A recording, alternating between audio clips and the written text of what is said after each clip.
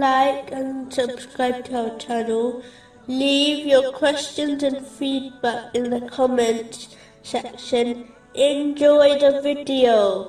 Continuing from the last podcast, which was discussing chapter 25, verse 26. True sovereignty, that day, is for the most merciful, and it will be upon the disbelievers a difficult day. Allah, the Exalted, is the most merciful, according to his infinite status. This attribute means that Allah, the Exalted, bestows countless favors on the creation, and is always benevolent to them. A Muslim must adopt this quality by looking at the creation through the eye of mercy, and by treating them with mercy and compassion, whether they are obedient or sinful. Many narrations, such as the one found in Sahih Muslim, number 6030, indicate that the one who does not show mercy to others will not be shown mercy by Allah, the Exalted. So it is vital for Muslims to show mercy to all,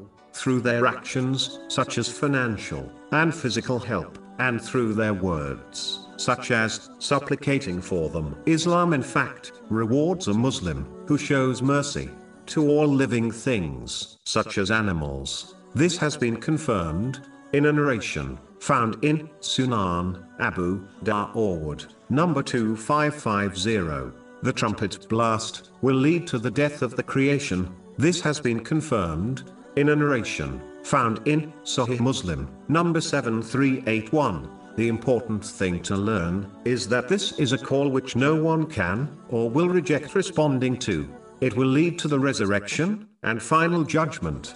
Therefore, Muslims should respond to the call of Allah, the Exalted, through the Holy Prophet Muhammad, peace and blessings be upon him, through sincere obedience, by following his traditions, which involves fulfilling the commands of Allah, the Exalted, refraining from his prohibitions, and being patient with destiny. Whoever responds to this call in this world will find the final call easy to endure and respond to, whereas the one who lives heedless to the call of Allah, the Exalted, in this world, will not find peace in it, and they will be forced to answer the call of the trumpet, which will be a great burden for them to endure and respond to.